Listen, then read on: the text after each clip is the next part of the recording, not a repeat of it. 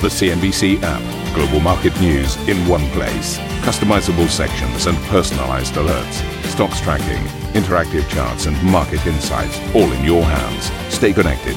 Stay informed. Download the CNBC app today. Good morning, everybody. This is Squawk Box. The headlines this hour. Standard Chartered's Hong Kong listed shares rise as the lender beats estimates with a 16% jump in third quarter profit, but flags growing headwinds due to geopolitical tensions. We're going to hear from CFO Andy Halford in just a few minutes' time.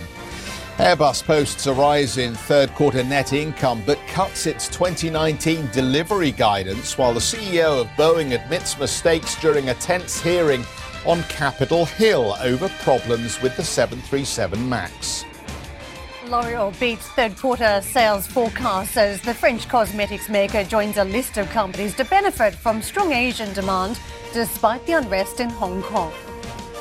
Auto mega merger. Italian-US automaker Fiat Chrysler and French rival PSA are reportedly in talks to merge in a deal that would create a near $50 billion car giant. And UK lawmakers back Prime Minister Boris Johnson's call for a December 12th general election in an effort to break the Brexit impasse.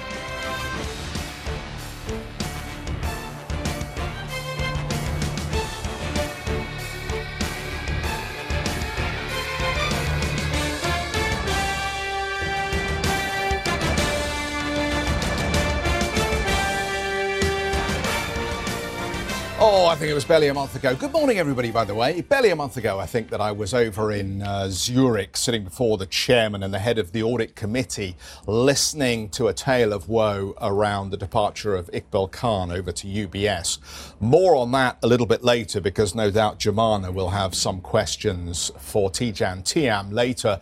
But we've got Credit Suisse third quarter numbers, and that is the main business for the day. That Iqbal Khan issue, bit of a side story for us today. We're going to focus down on the earnings. So we've got a pre-tax income number of 1.1 billion. That's up 70%. Net income giving us a Swiss franc 881 million number. That's up 108% year on year. The return on tangible equity number coming in on the third quarter, 9%. Up from 4.5% in the third quarter of 2018. I will remind you the target that the group has set itself is for 10 to 11% for full year 2019. So it'll be interesting to get a line later on to see how Tidjane feels the run rate is going to get to that 10 to 11% target. In terms of the CET1 ratio, fine, 12.65%. Plenty of capital there. The group says cash flow has been strong at the beginning of the fourth quarter of 2019, and the current cash balance currently stands at more than $350 million US dollars, and the company goes on to talk about its undrawn credit facility at this point. Here's the rider. We head into the final quarter of 2019, expecting to see the usual seasonal slowdown as a result of the holiday season in many parts of the world.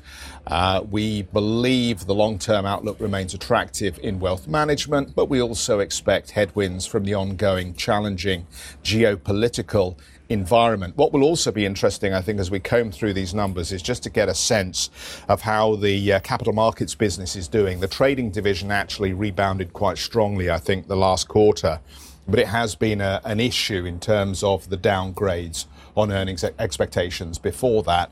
And of course, what's happening in corporate advisory? We have seen a little bit of a pickup in activity around that. So that will also be useful to hear. And I should just point out to the audience, Andy Halford is with us on set this morning, who may or may not have something to say on Credit Suisse.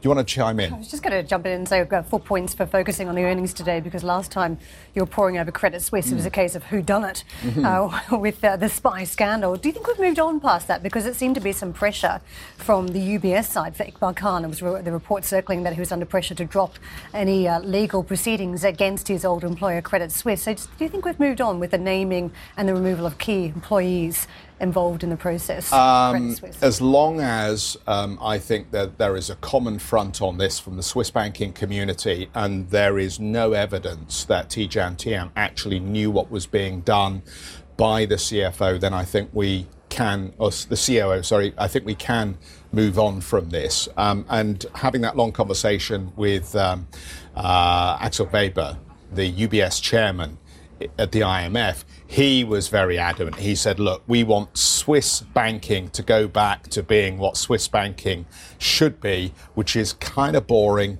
kind of staid, very traditional, and not the kind of stories that involve private investigators stalking employees in the middle of Zurich, trying to take photographs of them, poaching staff.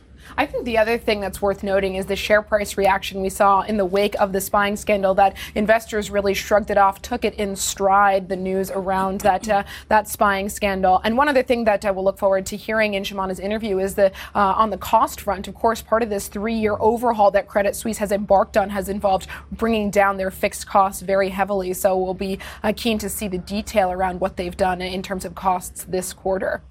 Brilliant. Well, just point out to you then, we will hear from Credit Suisse's CEO Tidjane Thiam at 8 Central European time. Let's just tick off Deutsche Bank.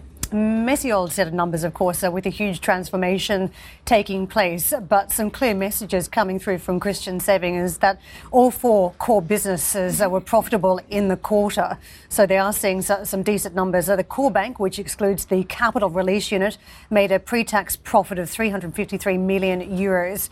When it comes to the overall Q3 net loss, though, that has tallied up to 832 million euros, a pre-tax loss of 687 million euros. The message on transformation, it is on track. That's right in the headline in the release this morning, as it has crossed. It says on track to meet their 2019 cost reduction targets. When it comes to common equity Tier 1 ratio, that is stable at 13.4%. Non-interest expenses have been tabled up at 5.8 billion euros. The bank says, CEO says, despite having launched the most comprehensive restructuring in 2 decades, we have delivered profits in our 4 core businesses and grew loans under management. So we're going to be diving into that a little bit further in the programme as we see just how the company will progress after that dramatic overhaul. Joining us will be the CFO of Deutsche Bank, James von Moltke, at 8 o'clock CET. Another banking news, Standard Chartered has posted a 16% rise in quarterly pre-tax profit, beating analyst estimates compiled by the lender. Standard Chartered said an uptick in business from corporate clients helped it offset the unrest in its core Hong Kong market. As Jeff mentioned a moment ago, Andy Halford has joined us, CFO of Standard Chartered. Welcome, Andy. Nice to see you. Thank you. A lot of challenges across the region, particularly when it comes to 2 big areas where you're servicing clients. Hong Kong, I think specifically, with the protests and the trade war that's been playing out between the United States and China. Just give us a sense of how some of those challenges are impacting the day-to-day business. Yeah, we do seem to operate in many parts of the world where there are interesting things going on at the moment. I think the quarter overall we've been really pleased with, to have a top line growing up 7 or 8% and the bottom line 16% with everything that is happening around us, I think is a good performance. If you look around the world, then clearly Hong Kong, which has had a lot of spotlight on it recently because of the unrest, has been more difficult, but we're still growing there. The business is actually performing very well. Maybe the growth is a little bit lower than it might otherwise have been, but it's certainly not been a big problem for us at this point in time. We look forward and hope that situation will improve over a period of time. But we've had top line growth, bottom line growth in our Hong Kong business in the last quarter and indeed for the year as a whole. So it is actually performing well. The US-China situation also, for us actually, that's quite finely balanced because a lot of our activity is within the Asia corridors, not so much between the US and Asia, and hence actually the overall impact there has been relatively muted. I want to get into the spillover effect from monetary policy as we waited out for a Fed decision today that could be fairly significant for markets. I know a number of fund managers have focused on whether there might be a window of time now where we're seeing a weakening in the US dollar, and some of that might be related to monetary policy and risk on, risk off. Do you see ramifications from a Fed rate cut if it happens today, and what the pathway looks like in future around the dot plots for further interest rate cuts? Well, it has changed a lot. If you go back to the start of the year, the general expectation in markets was that we would see interest rates just slightly rising over a period of time. And you roll the clock forward 6-7 months, and the views changed a lot during that period. So clearly the market is now expecting, indeed seeing some reductions in interest rates coming through. That will, for most banks, it is better to have slightly higher interest rates than lower interest rates. So that is a bit of a headwind, which obviously we prefer not to have. On the other hand, things do change. And over 9 months, we've gone slightly down on expectations. Who knows, in another 9, 18, 27 months, just where the expectations will be at that point in time. I think overall, so long as it is a progressive reduction, most businesses will accommodate it and acclimatise to it, and that is much better than shocks to interest rates, which is not what we're seeing at the moment. So it may dampen a little bit of growth. On the other hand, it will make some businesses a little bit more resilient because their interest costs actually reduce as a consequence. Now, one of the areas I know investors were focusing on coming into your results today was asset quality, certainly in the wake of what we've seen in Hong Kong, in the wake of trade tensions. And I see that you said overall asset quality broadly stable, no new signs of stress. But when would you expect asset quality to begin to deteriorate, if we are going to see that happen in the wake of these protests, given it has only been 5 months or so since they kicked off? Yeah. So we operate in 60 countries. And clearly, across that diversity of countries, there will be some stresses, there will be some lesser stresses. And on the average, across the piece, we really are not seeing a huge amount of change. Where we are being more focused, not surprisingly, is particularly the China businesses that are involved with the US. The Hong Kong businesses, particularly the smaller businesses that may be a little bit less robust, and we are keeping a very close eye on those. At the moment, we're not seeing any significant movement, but obviously we've got to be very cautious and thoughtful about that, and that is what we are being. But in an overall portfolio the size we have got, it is a relatively small part, and it is behaving reasonably well. So it doesn't mean to say that it won't get more difficult. In fact, it may well get a bit more difficult, but in the overall scheme of things, it's not a big issue for us. And it's interesting, you talk about, Andy, things getting difficult. One of the things you flagged up is obviously this line about slower global growth and the risk of that going forward here. Yes. The ambition remains to get 10% plus on the ROTE by 2021. Yep. How hard is that process going to become for you if we actually get some of these chickens coming home to roost on China and elsewhere? Yeah, it's an interesting one. 2015, we were actually slightly negative on our return on equity, and what we said earlier this year is that pursuit of 10% is where we really need to get to double digits. It's a rallying cry. It's an important point for the business. We are making good progress. We have been for the 3 quarters so far 8% plus. Now, the last quarter of the year has slightly higher charges of bank levy, etc., so that weighs it down a little bit. What we've said is the pursuit of that 10% absolutely is something we should be going after. Now, without doubt, the interest rate outlook and the geopolitical is a bit tougher now than it was when we said that back in February, and so we're going to have to sort of work harder to do it. We will do what we can do to try to get there. We're not going to do silly things that take shortcuts. We've been down that route before and didn't come up with a happy ending. So, we're not going to go there, but really aligning the business to say the 10% is a key number, let's really go for it. And we'll see, back to the previous point, what happens. At the moment, there is concern on some elements of sort of geopolitical.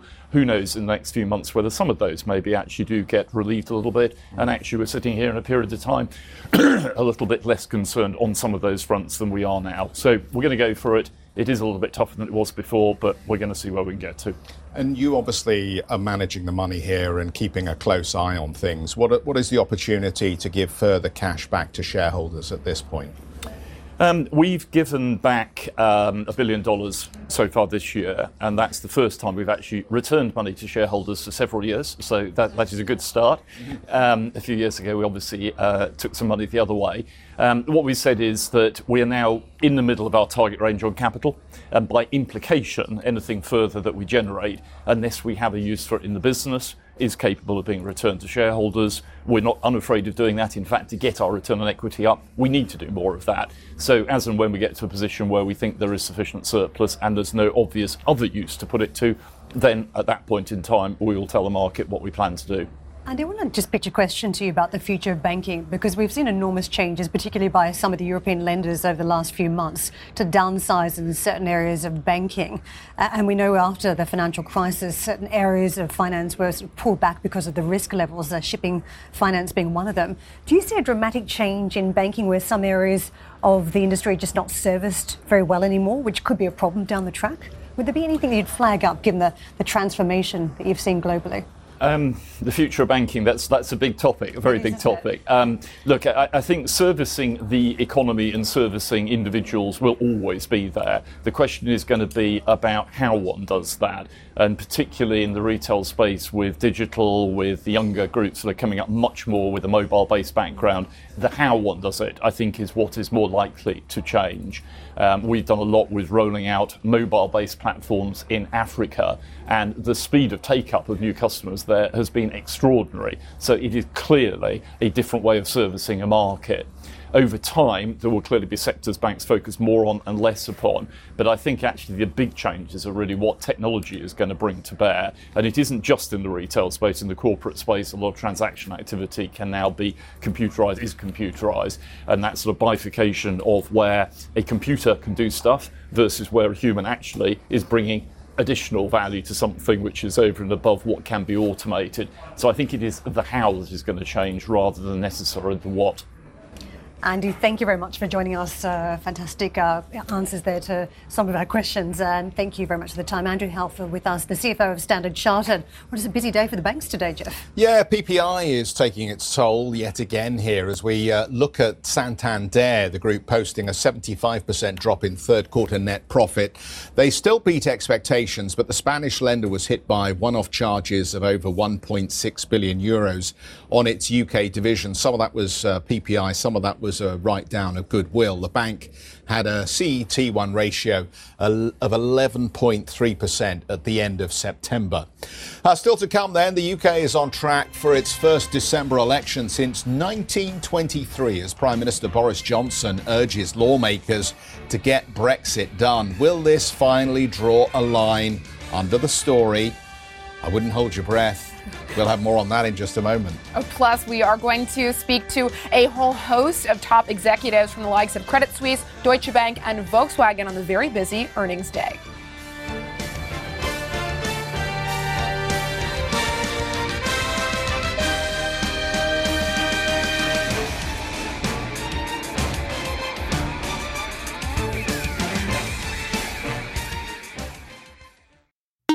A CNBC signature event. East Tech West, CNBC's exclusive invitation-only retreat, returns to Nanshao, Guangzhou, China in 2019. We explore all things tech, from artificial intelligence to 5G. Join the world's most prolific investors, inventors, and entrepreneurs as they share their stories and celebrate innovation. Visit easttechwest.com for an application to attend.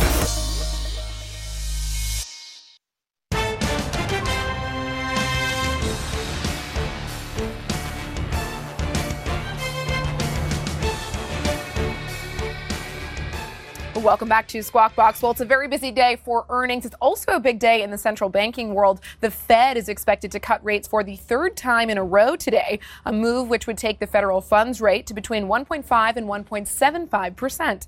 Markets will be watching Chairman Jerome Powell's press conference for signs the central bank will pause the cutting cycle going forward. The latest CNBC Fed survey shows another cut is not expected until February 2020. As Juliana mentions, it is all about the Fed and markets turning somewhat cautious in session yesterday ahead of the central bank meeting. And what we've got across the board, you could see a reversal for the Dow, the S&P and the Nasdaq. Worth pointing out, though, at one point in the session, we had a fresh intraday peak for the S&P, climbing to its 13th all-time high of 2019. So again, chasing fresh levels on the markets before reducing back to the reading that we saw at the close of the session, down about 2.5 points. The Dow, one of the big impacts for the major markets, including the S&P and Nasdaq as well. Apple, and don't forget Apple is reporting later on today, huge cap stock and has big ramifications for markets. So another catalyst if you're looking for some of the reading behind markets. In terms of what we're watching too closely, some of the earnings, but trade issues, investors have moved a lot of these stocks up to a fairly high level based on hopes of a phase one trade deal. And a couple of casualties in session yesterday. The BATs, the Chinese stocks, Baidu, Alibaba and Sina, all are reversing in session. You can see some fairly decent sized falls for Sina, down 2.4%. Let's get to the Asian markets and see how they're travelling in session today across the region. For many of those key markets, mostly in the red, cautious day two ahead of the Federal Reserve and whether there will be a rate cut delivered today and crucially what that pipeline will look like for the coming months. About 0.5% off some of those core markets from Japan to China, Hong Kong, Australia down a little more heavily, 0.8%. The opening calls here in Europe, we saw a reversal yesterday in the trade, slight lightening up for the benchmark. The Stoxx Europe 600 down just over 0.1%. The DAX tilted slightly weaker. And you can see this morning we are chasing a little bit of green on the Italian market, but not too much to report for the rest of them, either flat or weaker for the Xetra DAX is what we're witnessing early on. So the market's probably still waiting it up for what could be a risk event around the Fed too. Jeff? Talking about risk events, let's just set the Fed to one side for a moment this morning. The other big story we need to discuss is whether we're going to have a general election here in the UK. The country is set apparently to hold this election on December the 12th. That's after opposition Labour leader Jeremy Corbyn agreed to the vote following the formal approval of a 3-month Brexit extension. The UK's upper legislative chamber, the House of Lords, is expected to sign off on the election later today.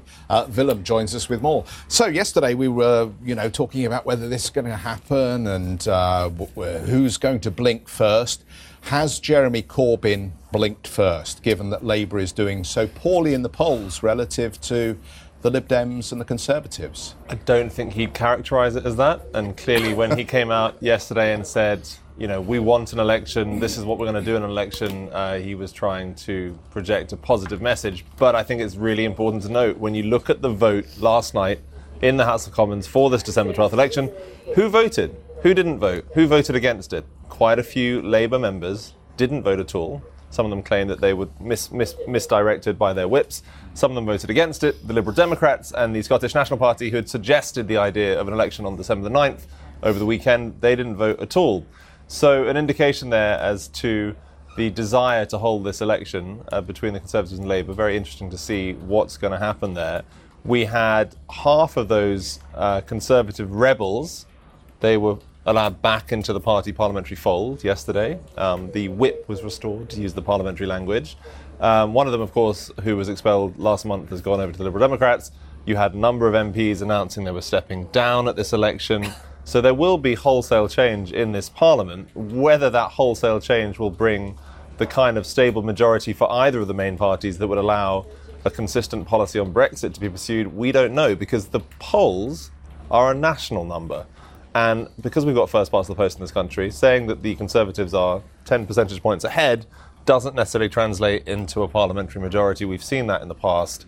And so it's going to be very interesting to see whether either party can campaign successfully on a Brexit policy that will deliver them that majority. Big test around democracy still, I think. A lot of outside eyes watching the UK in this process that has unfolded with every version of an amendment put forward and many political battles being waged. And what we saw yesterday was that move to try and push forward an amendment to allow a vote for 16 to 17-year-olds. And you've got to think, quite unusual to try and change the age for voting, which would potentially change the way people feel about Brexit or the overall outcome for those who might have a Brexit to deal with in their lifetime. But at the same time, changing the nature of who can vote when there's been a pushback from many quarters about a second referendum on Brexit. You can see the challenges for that amendment getting through. I mean, it's also a question of whether that was the appropriate forum, right? Because it was a very rushed effort. Yeah, in a sense, if you're going to change the franchise in any country, surely that should be a big national conversation, as it has been in Scotland, for instance, where you have much younger people able to vote in local elections and European elections, not European elections, local elections.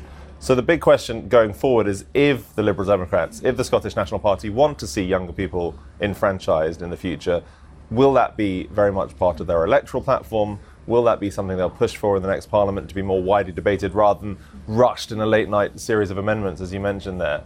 It feels as though many voters at this point are identifying more with Remain versus Leave as opposed to any political party. So how is that factoring into the polling that we're seeing and the sort of predictability we should actually put a place on the polls that we're seeing? The campaigners who want the UK to stay inside the EU, they point to the fact that in poll after poll after poll, with very few exceptions, there is a majority in the country in favour of Remain, and it, as you rightly say, cuts across parties.